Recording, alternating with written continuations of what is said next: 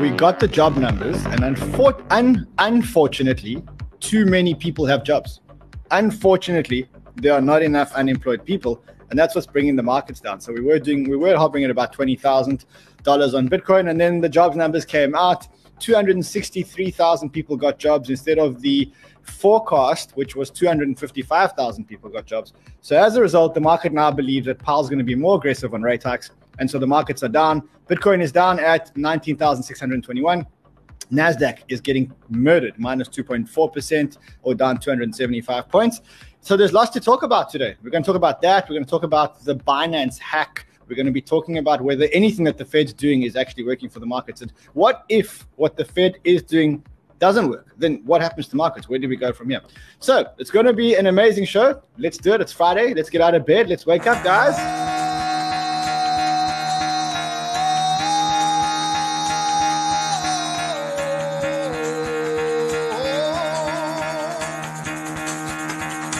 Get the fuck out of bed, bitch. Go.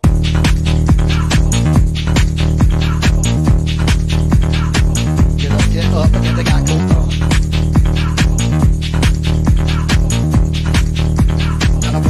Time to wake up, bitch. Get up. Get up. Get up.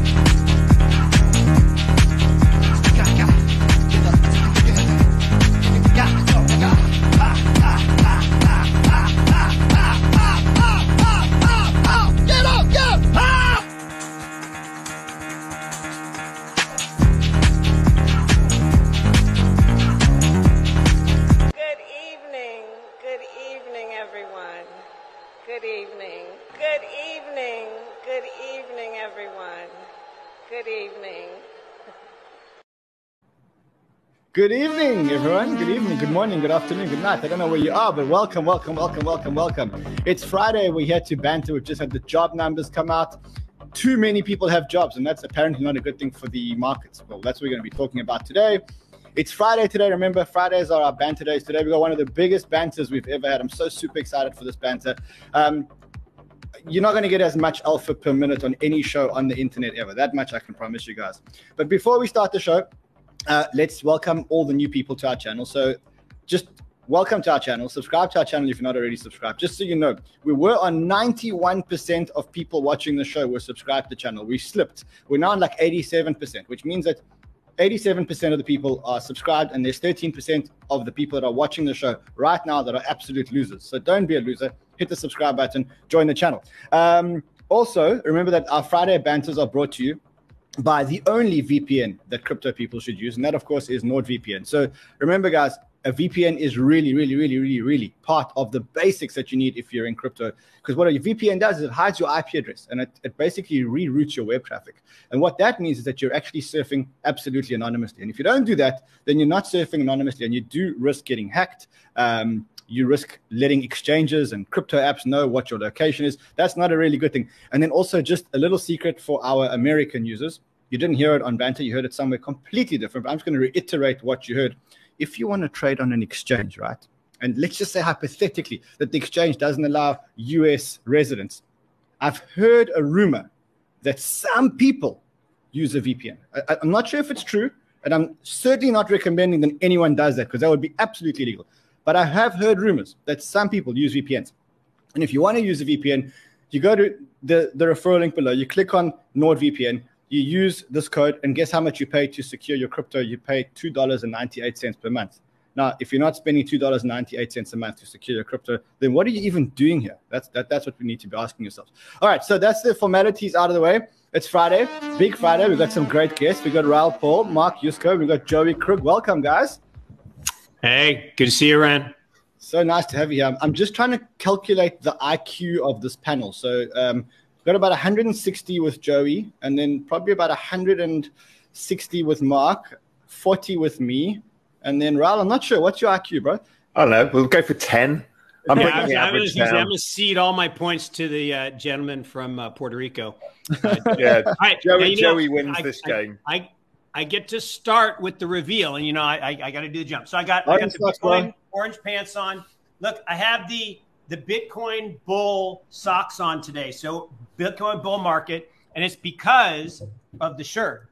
Keep calm, we'll print more. So we'll talk about all those things. We'll talk about that. I see you wearing the Do Kwon collection pants, the orange pants they give you in prison, right? That's part of the Do Kwon collection. I guess I didn't think about it that way, but it's my Friday specials every Friday, Bitcoin Friday. Okay, yeah. So I'll also have a pair of orange pants, and in the office we call them the Do Kwon collection because that's the Do Kwon. The Do Kwon's going to prison.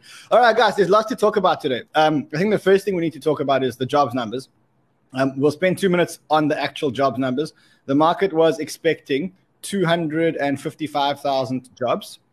There were 263,000 jobs, which means that unemployment's not slowing down at all. I mean, we thought that unemployment was slowing down. It's not slowing down.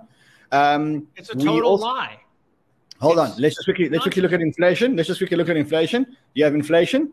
Inflation is supposedly slightly slowing down, but when you look slightly deeper into inflation, what you'll realize is that the reason that it looks like inflation is going down is because the part of inflation that's decreasing is the oil price or the energy section of inflation. That's the part that's decreasing. And the only reason why that's decreasing is because Joe Biden is selling the strategic oil reserves that the United States has and putting more oil into the market.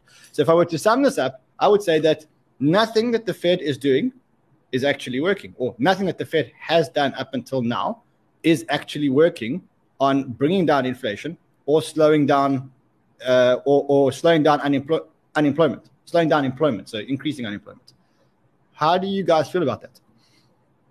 Mark, I can see you got a lot to say about this. No, look, I totally agree. How many interest rate hikes are going to fix the zero COVID policy and the supply chain disruptions in China? How many interest rate hikes are going to fix the price of wheat in Ukraine? How many interest rate hikes are going to change the price of Russian gas to Europe? It has nothing to do with anything. The real problem is the jobs numbers, total nonsense. It's the birth-death ratio. It's a nonsense number. And it's because they took 300,000 people out of the labor force in the last month because they turned 65. Because when you turn 65, you're out of the labor force.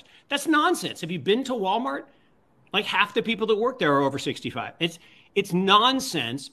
And it's all about a narrative. And then you got the inflation stuff. Look, the problem is Joe Biden is committed to sub $3 gasoline by the election because there's a perfect inverse correlation between presidential popularity and gas prices. So he's releasing the SPR. The problem is the Saudis have said, to you, buddy, because they just had to deal with Russia and they just cut production by 2 million barrels. by 2%. So now oil prices are back to 90. So I said in January that by the election, oil will be $60. I got to change my mind. I think Saudi is basically telling him to stick it. Raul, what do you think?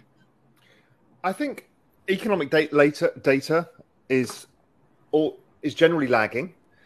Also, it's one data point a month, right? We're used to markets that give us multiple data points every second kind of thing. So one data point a month is pretty noisy. You don't look at what last hours was in Bitcoin versus this hour and think, oh my God, this is the change of trends. You realize that it's noisy. So the forward-looking stuff suggests that the economic picture is getting bad quickly, and usually unemployment follows. And we've seen it with the ADP and stuff like that. It's more frequent in data terms. So I think it comes down. I think what we're doing is we're in the final death throes of this. Oh my God, the Fed keep needing to go and go and go. Meanwhile, if I look at 2-year rates, they're at 4.3%. I think the one issue is something Mark touched on is the oil price does need to go down and stay down because it is important, as Ran, you said. It's a big part of this. It's not all of the inflation picture. Housing, everything else is slowing down anyway. But oil does need to go down and stay down, and there's a fight going on. I think the fight will get won by demand. I think they will end up crushing demand because European demand, if it doesn't get crushed via interest rate rises, it's going to get crushed by brownouts. I mean, in South Africa, Ran, what they do is they cut power. If you don't have enough. We now where we live, we have about 8 hours a day now? 6. We're between 6 and 8 hours a day of no power. So literally the power shuts down. Now, most people don't actually understand what that means. They think your lights just switch off. It's not about your light switching off. It's about the traffic light switching off. It means you all of a sudden have a lot of traffic, which means you can't really commit to getting to a meeting on time because you never know where you're going to be when the lights switch off. But we've become used to it. And so what we've done is most houses have generators or inverters or UPS supplies. We're in an office.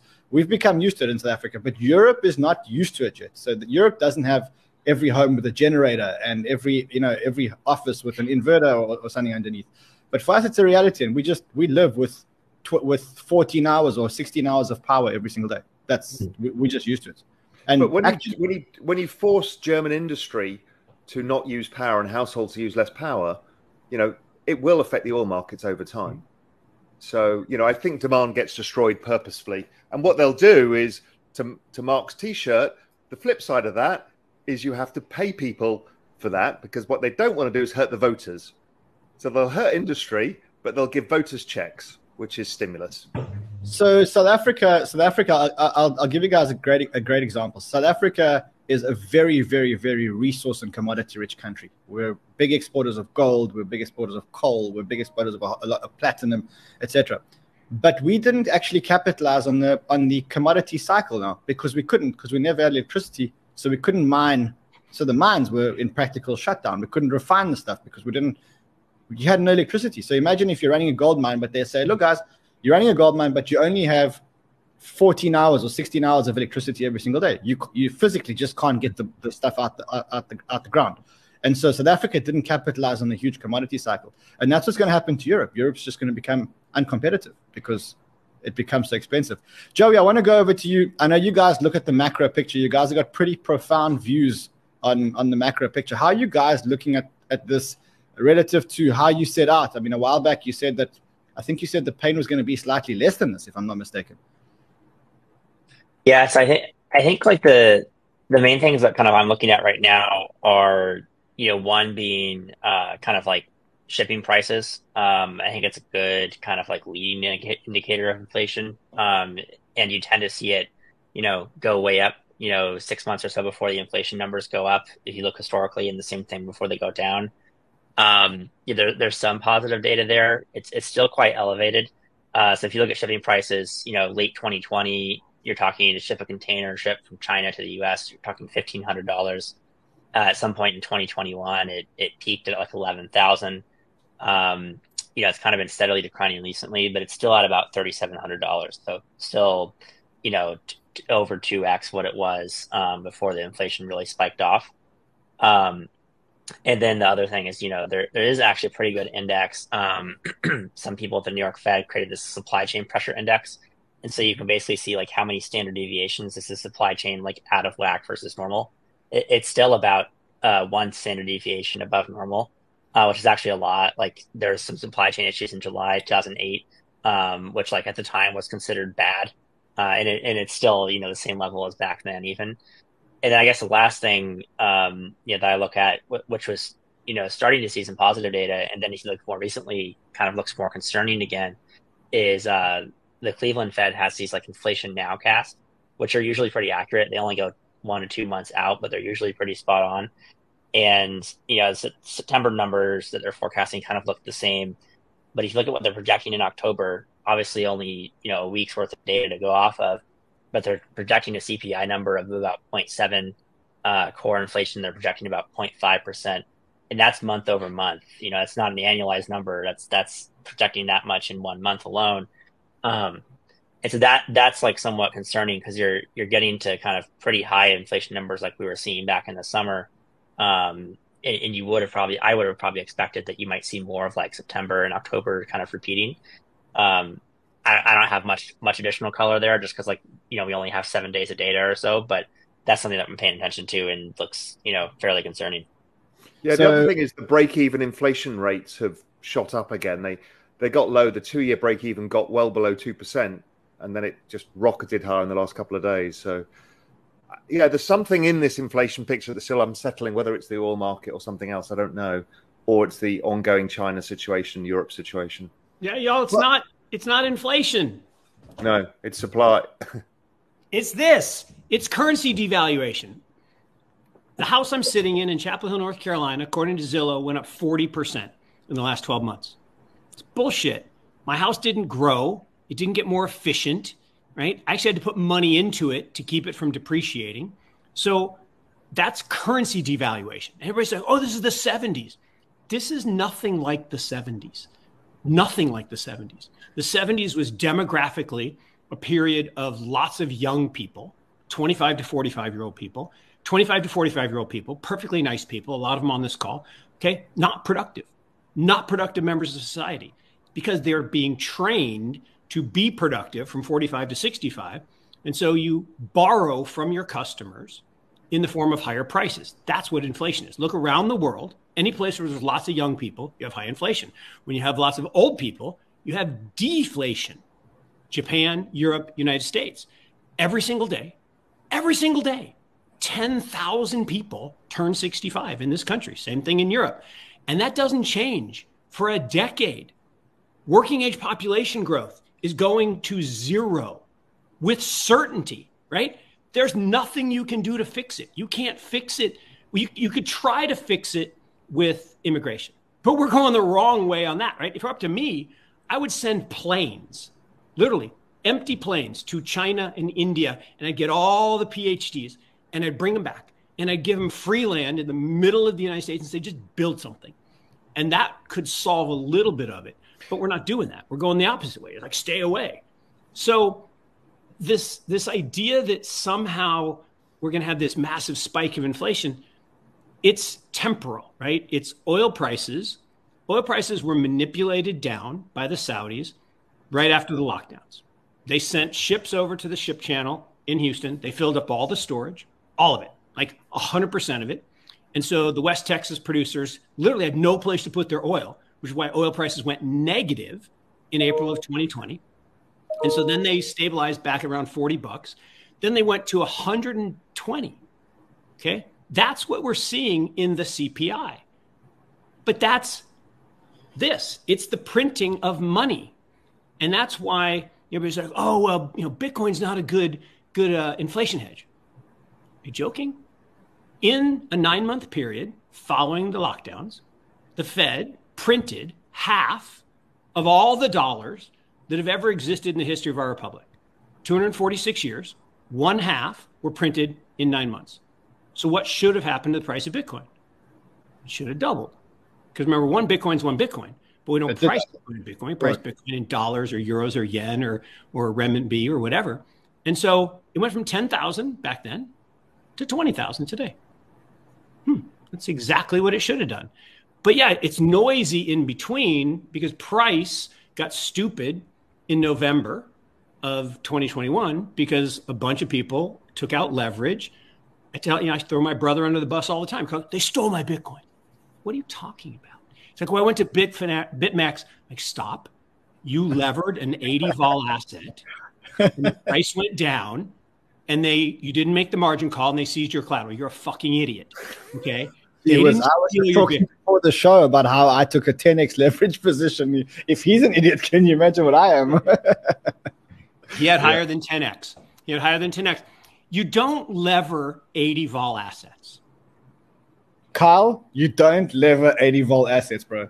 I've been telling you this for a long time. But okay, guys. But I mean, if I look at what's going on here, the Fed is increasing increasing interest rates. It's been unprecedented. We've had 375 basis points rate hikes in a row, which is, I think, unprecedented territory. And if it's not unprecedented, the last time this happened was in the 70s. 1930. It's not having an impact. It's not having an impact. And the reason why it's not having an impact is because this is not demand related. This is supply related. At what point does the Fed put their arms up and say, look, if we carry on doing this, we're going to create a very, very, very strong dollar. And if we create a very, very, very strong dollar, all those concerns that the United Nations had and voiced in the last week and other countries with high US dollar denominated debt have been voicing actually become a much bigger concern than the inflation concerns that we have. At what point is the Fed forced to stop as a result of that? The Fed likes a strong dollar because it imports deflation.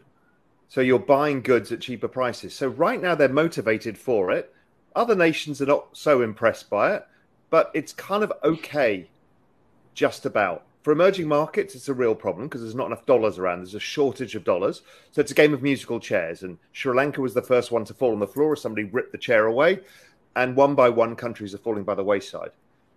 So I think the thing is what's really interesting is people generally say the stock market needs to break. And I look at this and think, actually, the bond market's broken. It's decoupled from break-even inflation rates. It's decoupled from growth projections. It's decoupled from the business cycle in an unprecedented manner. So we've broken the government bond market, which is much more important. The equity market will do what it does, whether it goes to new lows and has another spike low or whatever. It's the bond market we should pay attention to.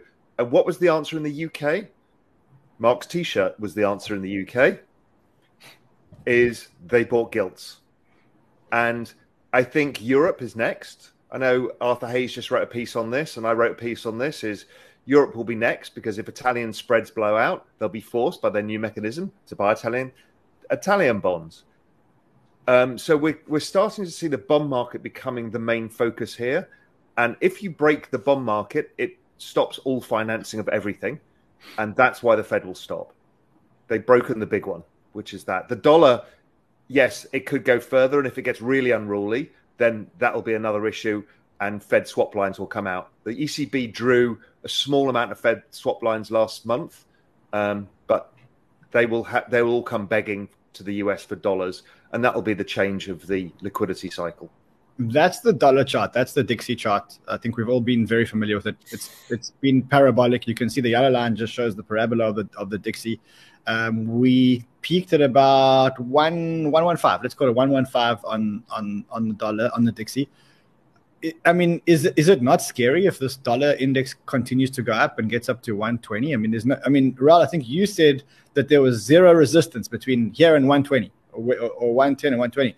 Is it a scary scenario if the dollar gets up to 120, or is that something that markets look at rate of change? The rate of change of the dollar is high, but not the highest ever yet. But it's getting there.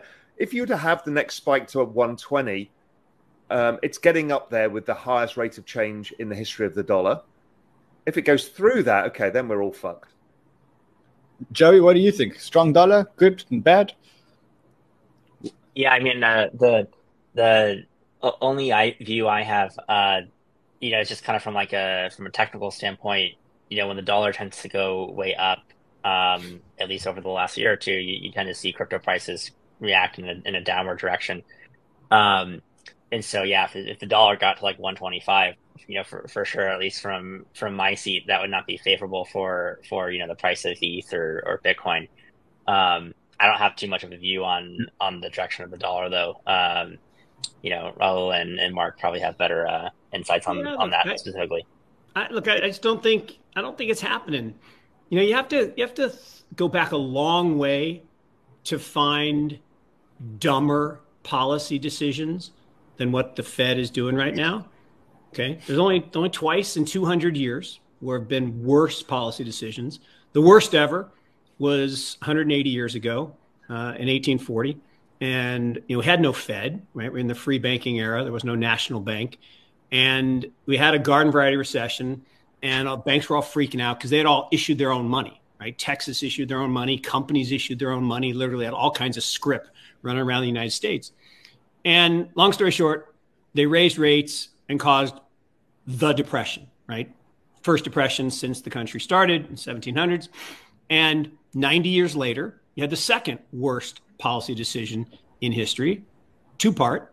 One, the dumbest people in Congress, which is kind of like an oxymoron, but okay, Smoot and Hawley, dumbest people ever in the history of American Congress, decided to pass legislation to put up tariffs into the crash, right?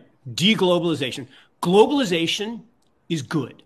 Adam Smith was right 450 odd years ago. Okay. Deglobalization is bad. Populism is bad. Nationalism is bad. All isms other than capitalism are bad. Isms are not good. Ferris Bueller was right. And so that was the first problem. Then the second problem was the Fed back then, which had just been created, the creature from Jekyll Island in 1913, raised rates and turned a garden variety recession into the Great Depression. The worst year in the stock market was not 1929, it was 1931. We are on pace to have the worst year in history now, other than 1931, and probably exceed 1931. The 60-40, to Ralph's point, is the worst in all of market history. 140 years, never been a worse 60-40. So everything's, in fact, I put out a tweet Friday, said breaking, everything. Hold on. I think I have that tweet. I think I kept that tweet. And then literally on Sunday, what do? The UK says, keep calm, we'll print more. And they saved the pension system in Britain. The pension system in Britain was bankrupt. Let that word sink in for a second. What caused leverage? Leverage. They're fucking idiots. It's always leverage. Look, leverage can never make a bad investment good. Never. Okay. It can, and often does, make a good investment bad. Buying long bonds is not a bad thing. Buying long bonds on leverage into a rising rate scenario is suicide. But the investment bankers, here, we'll give you these derivatives for free. Anything that's free is very costly because they're taking 4% off the top and they're giving it to you at precisely the wrong time. Because guess what? It's easier to sell stuff to people when it's hot, right? It's not easy to sell straw hats in the winter, right? So you got to sell them in the summer. And so when everything's going great, they want to sell you leverage because they're like, oh, interest rates are low. I got this LDI, liability-driven investing. I need to match my assets and liabilities. So I'll lever up. Look, they sold a bill of goods by Ray Dalio and Risk Parity. One of the dumbest long-term. Look, short-term it works. In a falling rate environment, it's awesome. Lever up, great. And Ray Dalio is a multi-billionaire, and I'm not. So I'm not criticizing him. But actually, I am. But the idea of risk parity in a pension fund and using leverage, they should not shoot. Anyway. Look, I'm going to be back in a sec because I've got a 10x leverage position on Bitcoin. I need to close it.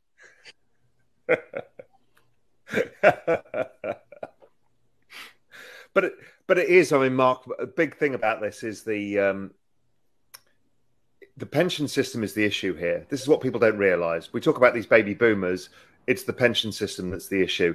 It's in the US as well. 60-40 obliterates pension returns. So CalPERS, CalSTRAs, everybody's underwater again. So what you've got is future liabilities exploding. And the only way of dealing with that is printing more money. No, so, buy Bitcoin. No. The only way to fix it, literally, is to put Bitcoin in the pensions. We'll talk about that. We'll talk about that in a sec. I see that Tom Crown is in the comments here, and he wants to join the show. Somebody get him a StreamYard link. Get him onto the show. All right, let's quickly just talk about how long this can last and when would be a good time to start deploying capital. And I think I want to start this with Joey and say, at this point, would you be deploying capital onto the open market? And when I say onto the open market, I'm not talking about the venture capital deals where you guys are getting VC deal flow, which is absolutely incredible, and you're getting amazing terms because you are who you are, and you're probably the best investors in the space. But would you be looking at deals on the open market? Definitely. So I think, one interesting thing about our current fund structure is we have the ability to deploy in early stage deals as well as, public markets.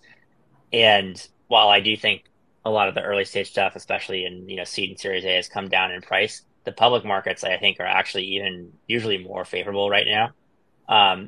That's something that's not going to stay true forever, but at these current levels, I mean, if you just kind of like level set for a moment, ETH is trading very similar to the 2017, 2018 peak, but it has, infinitely more, like it's 1,000x plus more actual usage, things built on top, that sort of thing. So I think if you look at kind of what's happening in the crypto space today, it's slight years more advanced than it was 5 years ago. Obviously, the macro environment is different, but I don't think it's so bad that like it warrants the same prices that we had 5 years ago. And so there's a lot of stuff we're picking up in the open markets that I just feel is very attractive, both kind of in absolute terms, but also relative to what we're seeing in the private markets. So what kind of stuff are you looking at in the open markets? Yeah, so the framework I would use is like, first you have to beat some base asset. You could denominate yourself in Bitcoin or ETH, and that's kind of like you're like all else equal. I'll own a pile of that. And then once you have that, for us it's mostly ETH, and then you can start looking at stuff on top. I still think a lot of the stuff built on top of ETH hasn't actually quite bottomed yet versus ETH. If you want just like a kind of like, napkin cloth way to measure this, you can look at DPI, the DeFi Pulse Index versus ETH. It's kind of been in a pretty consistent downtrend the last 18 months. There are pockets of DeFi that I think are interesting. You look at projects like GMX that are doing, perpetual futures, that sort of thing. There's kind of areas. It's hard for us to buy a lot of stuff like that just because the market caps are small. But if I was a smaller investor, I would probably deploy into areas like that. Versus right now, we're kind of mostly just, I would say, in a sort of holding pattern, waiting for the kind of the larger DeFi stuff to bottom versus ETH. I mean, when you say those are too small for you, just give the viewers some kind of context on the amount of money that you guys are managing at the moment. And just by the way, Tom Crown, we have sent you a DM on Twitter. Okay, so he's gonna join the show. Get him on, man. If he's in the comments, get him on. Yeah. So Joey, just give us some context for the numbers of how much money you guys are managing, more or less, and kind of like the check sizes that you write when you do get something on. Sure. Yeah. So at Pantera, we're managing kind of low 4 billion range at these prices. And when it comes to check sizes, I'll speak about public market positions. I would say if we're buying something in the public markets, like, we want to be able to buy at least, 15 million, I would say, to get a meaningful position on for something that we think is like very high upside, but a small amount of the portfolio.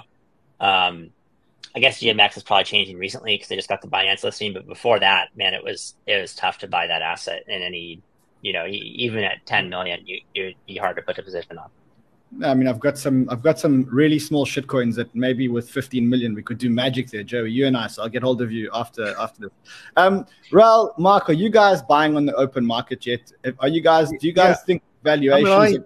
I think last time I came to the show, I thought June was the low in ETH, and I still think that's the case. The thing I'm looking at is much like Joey is. I'm looking at like the Solana ETH cross. Solana's down 85% from the highs. Right, it's got a lot of network activity, second only to ETH, really, and it bottomed. It bottomed in June. It retested in September in that cross. I kind of like all of this. I think the conditions are fully in place for both the macro to be turning over time, and for these for the whole space to start doing well.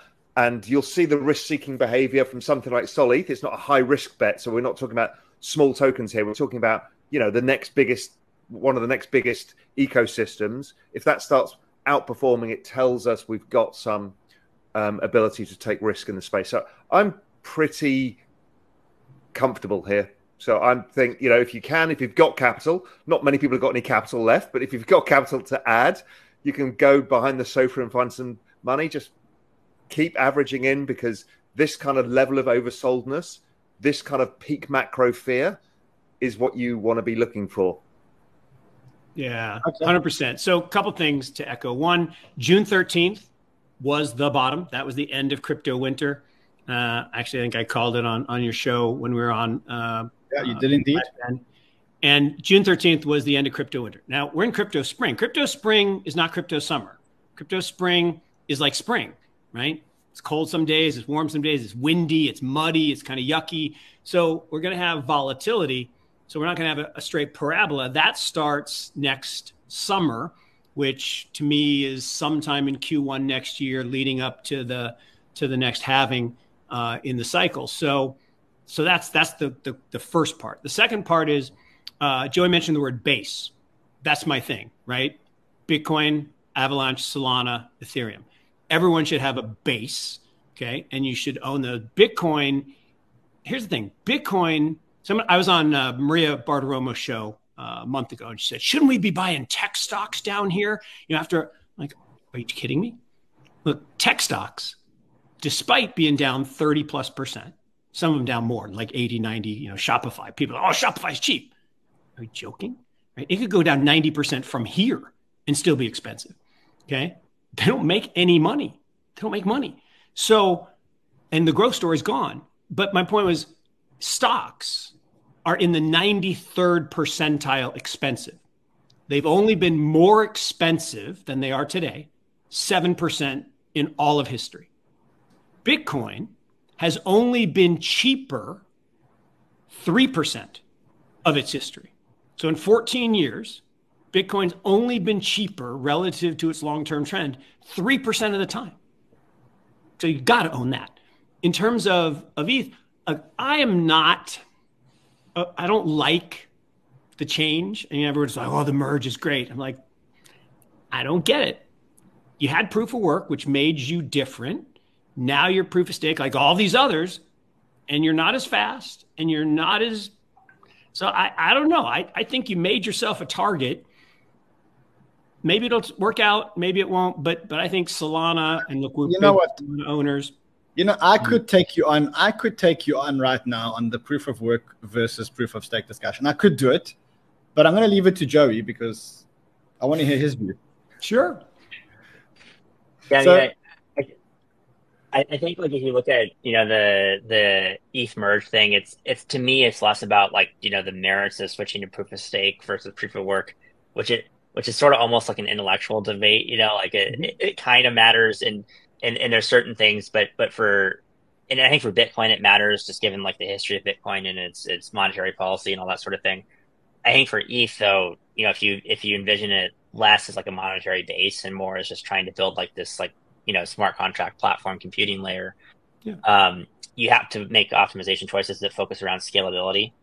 And the part about the merge that's important isn't even really what happened a few weeks ago in my mind. It's kind of the next hard fork post merge, which enables a ton of stuff for layer 2 scaling. So if you look at stuff like Arbitrum, or Optimism, today they do pretty high throughput, but nothing close to something like Solana.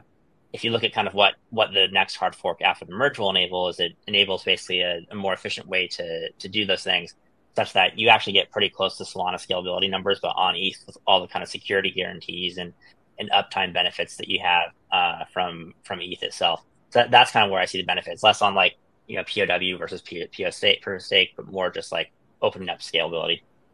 Yeah, I think I think that's Joey's exactly right as always. But my point is just that, look, if you are being attacked, right? So there's all the ETH killers out there, and they all come at it saying, oh, we're faster or we're stronger or we're better. Okay, maybe. I mean, the problem with Solana, look, we made lots of money in Solana. We own a lot of Solana, still trying to sell it. But here's the thing. It's right 99-ish% of the time. If I'm doing accounting, can't use it.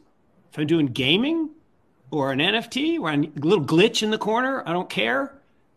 Fine, you can use it. So for NFT platform, interesting. I mean, the other stuff that's being built on top, and the other place where there's huge value, Uniswap. Uniswap will do 2-ish, maybe 3 billion of revenue this year, and it's trading at 6.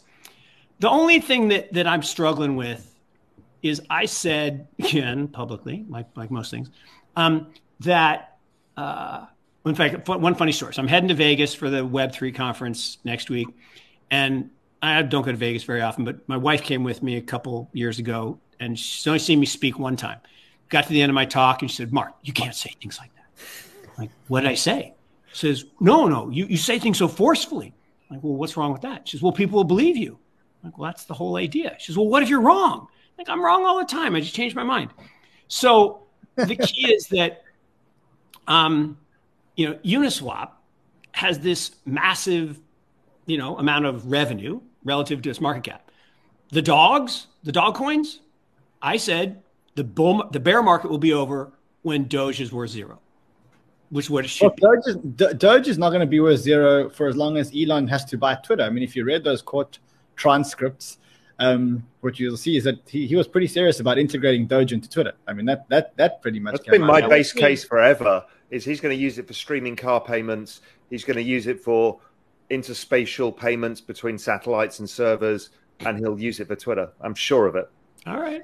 Yeah, I mean, look, I'm not a big Doge fan in terms of technology because I don't think there's much of technology to be a fan of. But I mean, if people use it, you ain't going to stop people from using it. We've seen more. They're going to have to hire a developer or something. I mean, there's just.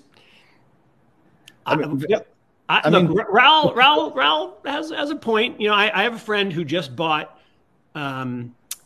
Getter. The alt-right kind of social media thing. He wants to use it. No, not Getter, Parler. And he wants to use it in Parler. I'm like, no, because then it would actually have a use. So I think don't be so quick to write off Doge. I mean, if you want to write off something, write off XRP. I mean, that one you can write off. But I mean, don't be that quick to write off Doge. I want to just talk a little bit about Q3 earnings, which are now going to be reported coming out. Before you get to Doge, Joey, would you buy Doge? No, I mean, it's an interesting thing to trade around sometimes. In our quant strat, we actually used to trade Doge because it was back in the last market because it was super liquid. It's not something that I would buy on a fundamentals basis.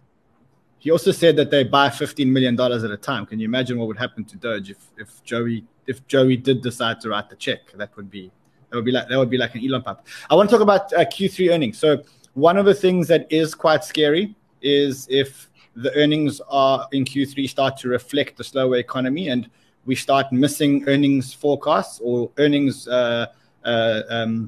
If we start missing the earnings forecast, how do you think that we're starting to see earnings coming out? Well, we're starting to see probably the third week of October is the one that we should all have our eyes on because that's pretty much where the tech earnings are going to start coming out. You got Meta, you got Google, all reporting on this week.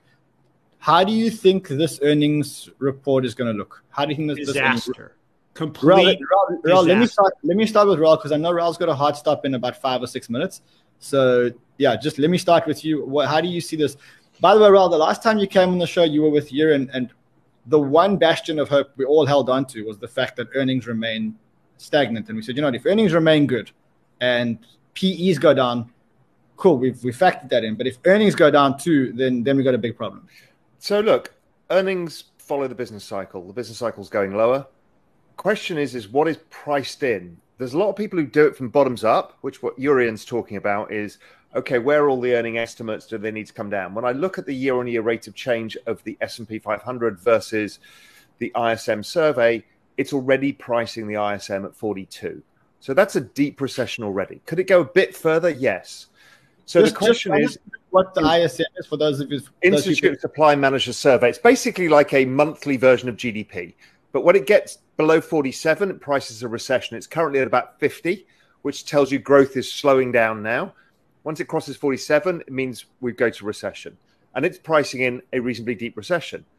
But the other thing is I just wrote about this in Global Macro Investor. I went through almost every single investment survey that I could possibly find, from the Bank of America surveys for institutional investors through to the AAII surveys, institutional investment surveys, the whole lot. This is the most bearish everybody's been ever in the history of equity markets since all of these surveys began, essentially. So Mark's right. They're definitely going to come down. But the question is the impact as big as everybody fears, or is it already in the price? If everybody's record bearish, when you see Coatue and the massive tech hedge funds, 70% cash, you kind of know how bearish people are because their job is to be invested in technology. So that's my caveat with that, is it kind of sets itself up potentially for a false break lower. I have a question about that. I've always been taught that markets bottom when people run out of cash, and that markets can never bottom when everybody is sitting in the highest levels of cash. So what you've just said is right. Hedge fund managers are in the highest levels of cash that they've ever been in. Crypto funds, if you look at the number of crypto funds that raised and how much cash is sitting on the sideline, I mean, just Joey has got a bundle of cash sitting on the sideline.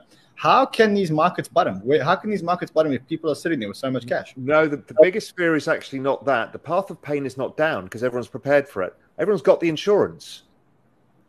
What the path of pain is if they don't go down. That's when they're all fucked. If technology went up in a straight line from here, Coatue are going to be forced to buy as the markets rise. I think the path of pain, looking at a 12-month, 6-month time horizon, the path of pain is high. And it's with cryptos the same. The crypto hedge funds are very gun shy still. Everybody's gun shy. And so if it goes high, there's a lot of institutions we've talked about many times on this show on the sidelines. Joey knows that too. I mean, everybody is interested. They've done the work. The moment the price goes up, everyone's short the upside. They're like being short calls. Everybody is. So I'm super fascinated by the skew. That was Monday, Tuesday, right? All it took was an emergency Fed meeting. They didn't even say anything. There was no release. It was just the rumor that maybe the pivot's coming, and you had a face melter, 6% rally. But remember, you will never see an up 4% day in a bull market. Not ever. There's never been one. You only have up 4% days in bear markets, because a bear market is a market that goes down most days and goes up sharply on good news or perceived good news. A bull market is one that goes up most days and goes down sharply on bad news or perceived bad news. So that's where we are in crypto. Okay, we're in the beginnings of a bull market. Goes up most days, goes down sharply on bad news or perceived bad news. And the equity markets are still in a bear market. And so, but Brow's exactly right. Look, AMD last night did miss badly, like super bad. And they told us that Microsoft's going to miss badly. Anyone who's dependent on PCs is going to get crushed this quarter.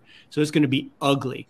But the point is, we have this phenomenon. I call it the high jump, falsification. You take the bar off the rack, you put it on the ground, you jump over the bar, claim you're the high jump champion. So a year ago, company A in the check says, I'm going to make $1 this quarter. Then 6 months ago, I'm going to make 50 cents. Then last week, I'm only going to make 10 cents. And they report 11. And everybody's like, yay, it's a beat. Are you fucking kidding me? No, that's not a beat. Okay, that is a miss by 89 cents. But the expectations issue, everyone's bearish, everybody's in cash. The pain trade is definitely a face melter if the Fed changes direction. Raul, I know that you've got a hard stop, so I'm going to thank you so much for coming. Good to see you, my friend. I know that you mentioned that you've got a hard stop now. So yeah, thank you so much. I've got later on in the day, I've got an AMA. I think it's on YouTube, Twitter, Real Vision, everything. So anybody who wants to join that, you get more of my thoughts from that. But anyway, take care, everyone. Have a great weekend. What we'll do is we'll leave a link to that AMA in the description so you guys can hop onto Raul's AMA later. So as soon as it's ready, just text us the link and we'll put it in the description of the show. I only have one question, Raul. Yes, my friend. How are you not aging? Do you have the picture in the closet? How are you not aging, my friend? Yeah. And I see. Okay, so Raul, thanks so much, my friend. Good to see you. See you all. Take care. Have a good one. And we got Tom Crown, who actually was just in the comments, and we decided to add him. Welcome, brother. How are you? Doing good, man. Started from the bottom. Now I'm here, and somehow I'm on the show. It's great to see you guys. Rand, thanks for having me. In the glasses. Joey, are you concerned about Q3 earnings, or you just think that it's already all priced in? I'd say it's probably not all priced in. I mean, to Mark's point, you pull up the AMD stock chart, which I was just pulling up in the background, and it's down 9-10% on the news of their earnings. And so, and they're a massive semiconductor company, right? Like clearly wasn't all priced in. And even in eras where you have pretty good earnings forecasts on sites like Estimize and stuff, like a slight surprise, stocks will often move 5, 10, 15, 20%. So I would say it's probably not priced in, but I'm not sure it'll have that much of an effect on crypto per se.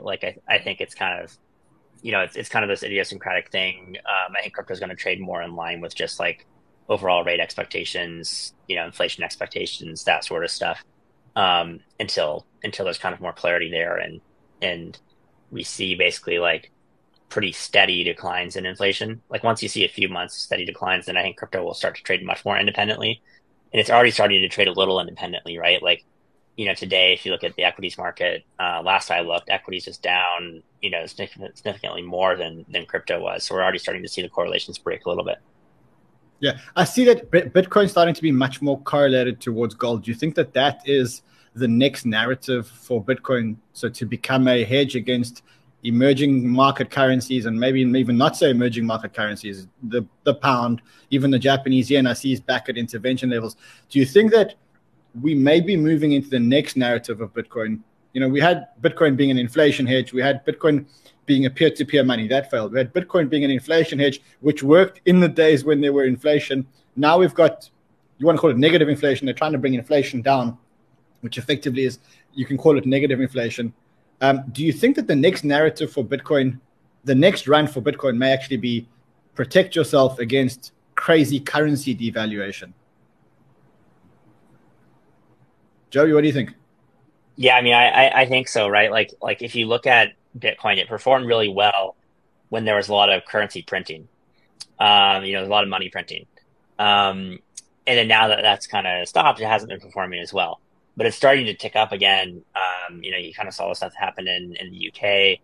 I think there's going to be more things like that due to what's happening with all the kind of Russian gas cutoffs and stuff due to the Ukrainian war.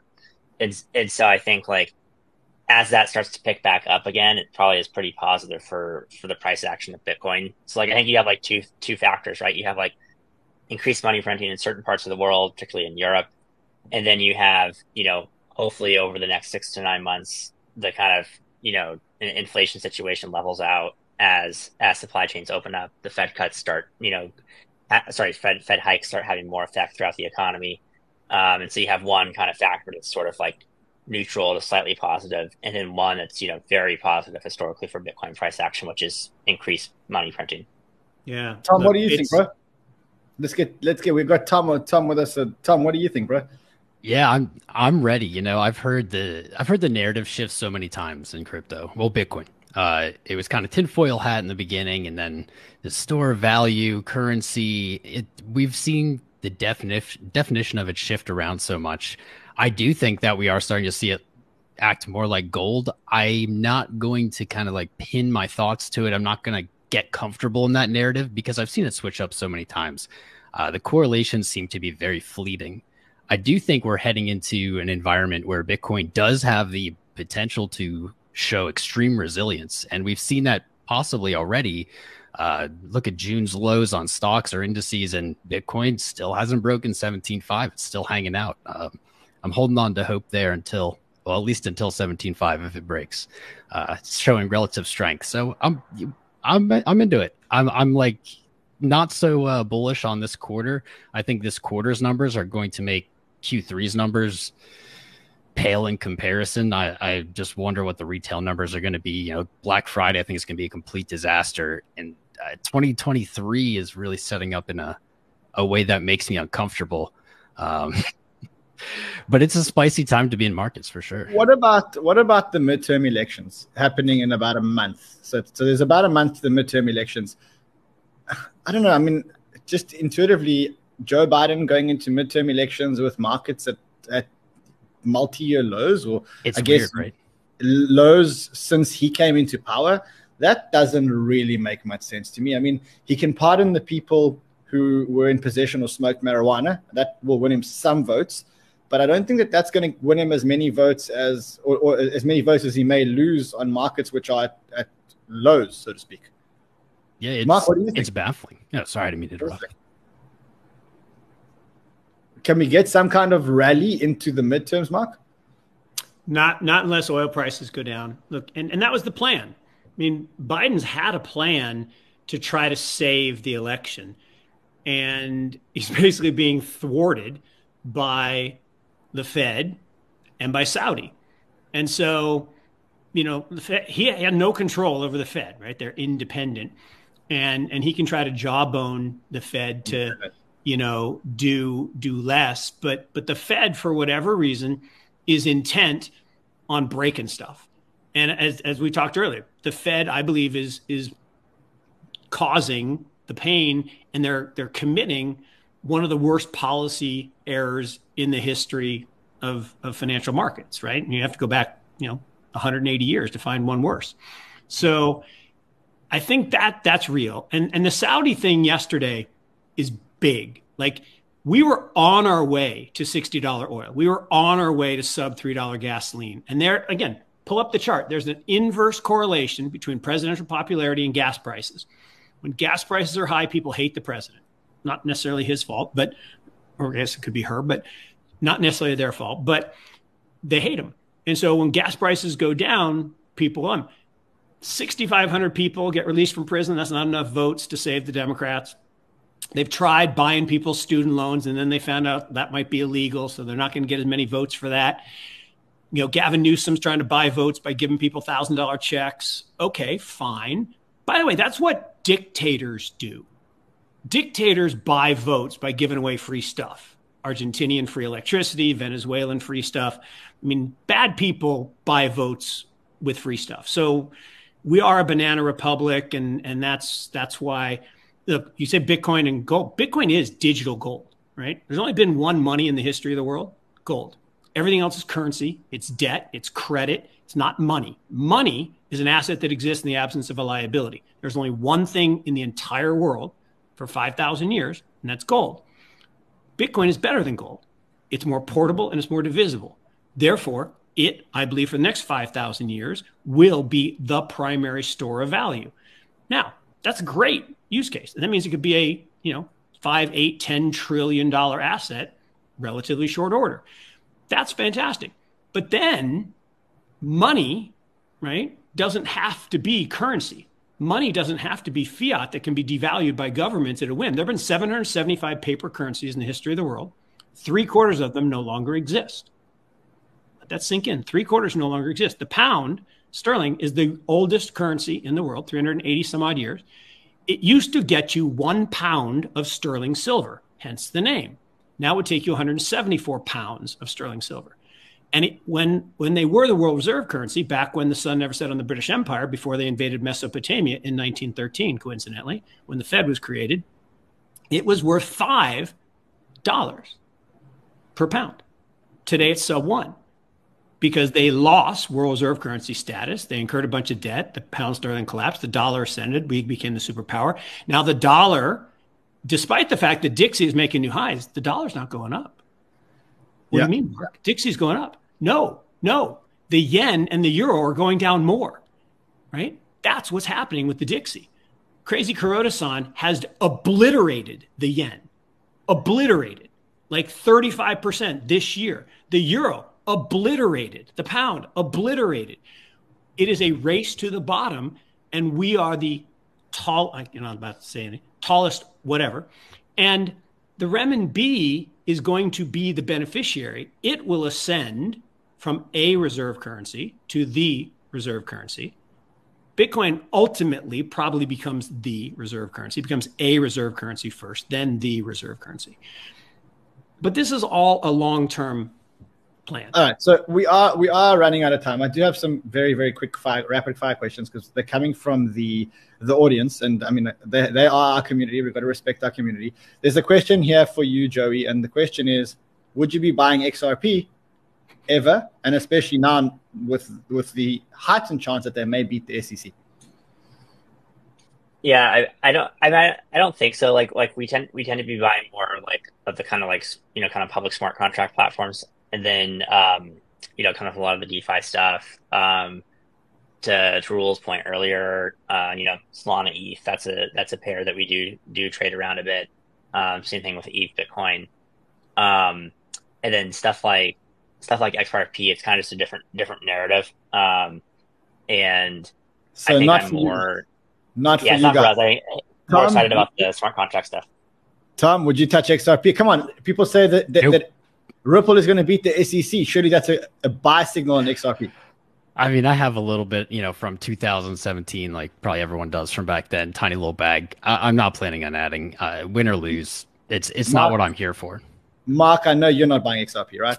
No, look, I'm open. I was on a show with a bunch of XRP army because I like to hear the other side, and they were trying to convince me. And I don't see it. I mean, my biggest problem is it's too concentrated ownership wise with the foundation that can be manipulated. You don't have to be. You don't have to justify it. I think we know the answer. All right, Joey, best layer one other than Ethereum. If you were to put your money on the best layer one, most promising layer one other than Ethereum, where do you put your money today? Yeah, good question. I think from like a tech standpoint, Near is very good. From a traction standpoint, Solana has a lot of stuff built on it, especially on like the gaming. What's better, tech or traction? I think traction, right? Like from like a price action traction standpoint, traction is what drives prices more. Even if tech is trading at 1/8 of the market cap of traction, Near is trading at about 1/8 of the market cap. I think 1/8 of the market cap of Solana. Do you still think that Solana is a better bet, or would you put your money on Near? Well, we have our money on both. The great part of being an investor is you can buy both. And I would say, short term right now, I do think Solana is probably pretty close. Probably already did have a low versus ETH. We put on a position a few weeks ago, similar to kind of the point that Roel was talking about. But long term, like we own both of them. All right, Tom, best layer one other than Ethereum? Bitcoin. Other than Bitcoin and Ethereum. Oh man, I don't even know then. Cardano. Just going by market cap. Sorry if that's too taboo. Okay, Mark, what do you think? Best layer one other than Ethereum? It's hard for me to argue against Joey on this because he's forgotten more about tech than I'll ever know. But I probably lean toward Avax, Avalanche. I think it's superior in many ways to Solana.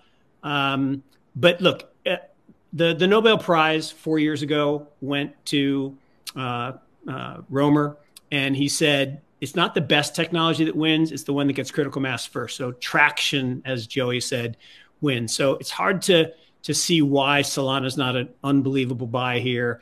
All right, but I think some of the DeFi stuff is even more interesting than that.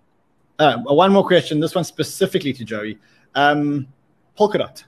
So that we see a lot of developer activity on Polkadot when you look at the specific statistics. We also see a lot of VC funds holding Polkadot. What do you think of Polkadot? What do you think of the case for Polkadot? Yeah, so I think you see a lot of funds holding it, mostly because it's kind of an asset that's been around a long time. Like if you look at when Polkadot did their crowd sale back in 2017, that was kind of the advent of new layer ones, and they're like the only credible team that you could invest in back then. And so I think like that's a large reason why so many funds own it. If you again kind of look at the traction side though, I would say it's been fairly tough to build on. Like if you look at where people are building these kind of like new kind of like custom app chains, a lot of the traction there has gone to the Cosmos ecosystem recently, and not really as much the Polkadot one. I think Polkadot, they need to basically just like work on the UX for developers, make it easier to use, and then it becomes more compelling. But right now it's kind of losing versus Cosmos, I'd say, in that regard. Alrighty, that's us for Friday Banter. Joey, thank you so much. Welcome to our Friday Banter fam. Mark, thank you so much. Tom, great to have you on, even though it was for a short period of time, but great to have you on. It was a complete surprise in the comments. So love you guys, part of the Banter fam. Thank you so much. We'll see you guys again soon, I guess. And for the Banter fam, just hold on a second. Let's just say cheers to our guests. Much love. Thanks Mark. Thanks Joey. Thanks Tom. Remember, guys, just a few things before we go. First of all, this show was brought to you by NordVPN. You got to have a VPN if you're in crypto, and if you are going to get a VPN, well, then rather get the best VPN that supports crypto all along, and that's NordVPN. As I said, there's a referral link in the stream below. You can see the referral link over here. Don't go yet because I promise you guys that I'm going to not 10x, but fund some accounts. So here is the referral link. Just click there. Support NordVPN. We need them because they bring us these amazing Friday banters. We could never do it without them. You could never get this much alpha on one show. I mean, you had Raoul Pol, you had Joey Krug, you had Mark Yusko. I think between them, they must manage $10 billion, $8 billion, $5 billion. Huge. I mean, these are the biggest managers, and that's all thanks to NordVPN. So do that. Secure your crypto for only $3 a month. Use this banter link. You get that. Next up, don't forget our trading competition. So we got the trading competitions. They're starting in like 9 days. If you want to join, just go to the link below. And Tom, I expect you and your community to be here trading with us in our trading competition. Here's how it works. You can either sign up on Bybit, or you can sign up on BitGet, or you can sign up on Bybit and BitGet. Okay, so you can have 2 chances to win. If you're in the US, you can sign up on BitGet. You have to sign up using our referral link, which is here below. Once you've signed up with the referral link, you'll click that. You'll sign up with the referral link, and then you will go to the competition page and sign up. I think there's about 400 people already signed up. Remember that you can win over $100,000, over $100,000 up for grabs. The winners get $12,000, $14,000, and then we work all the way down. I also said to you guys that I would choose some people in the Discord later today. So if you haven't been in our Discord, go to our Discord. There is a link over here to the Discord. Click on the link there. Join the Discord. Tell us that you've signed up for the competitions. Join 22,614 other people. Tell us that you sign up, and I'm going to be there later on in the show, dropping $250 to people funding their trading accounts for the trading competition if you guys want to participate. I want to make this the biggest trading competition out there. I want to make it the most fun trading competition out there. But mainly the idea behind this trading competition is to learn how to trade. And so Sheldon, Kyle, Bombay, Trillionaire, we're going to be here with you, and we're going to be exploring different trading strategies all along and having fun in a bear market. So, guys, love you guys madly. I love Friday banters. You're never going to get more alpha per minute shows than our Friday banters. You're also going to you're never, ever going to get bigger guests than our Friday banters. That I'll tell you. See you guys again on Monday or on the weekend if anything happens. Until then, have fun. Trade well, my friends. Much love, much love, much love.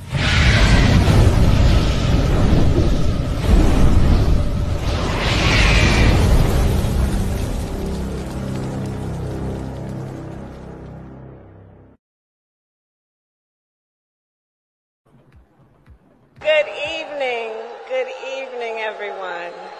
Good evening, everyone. Good evening. Good evening.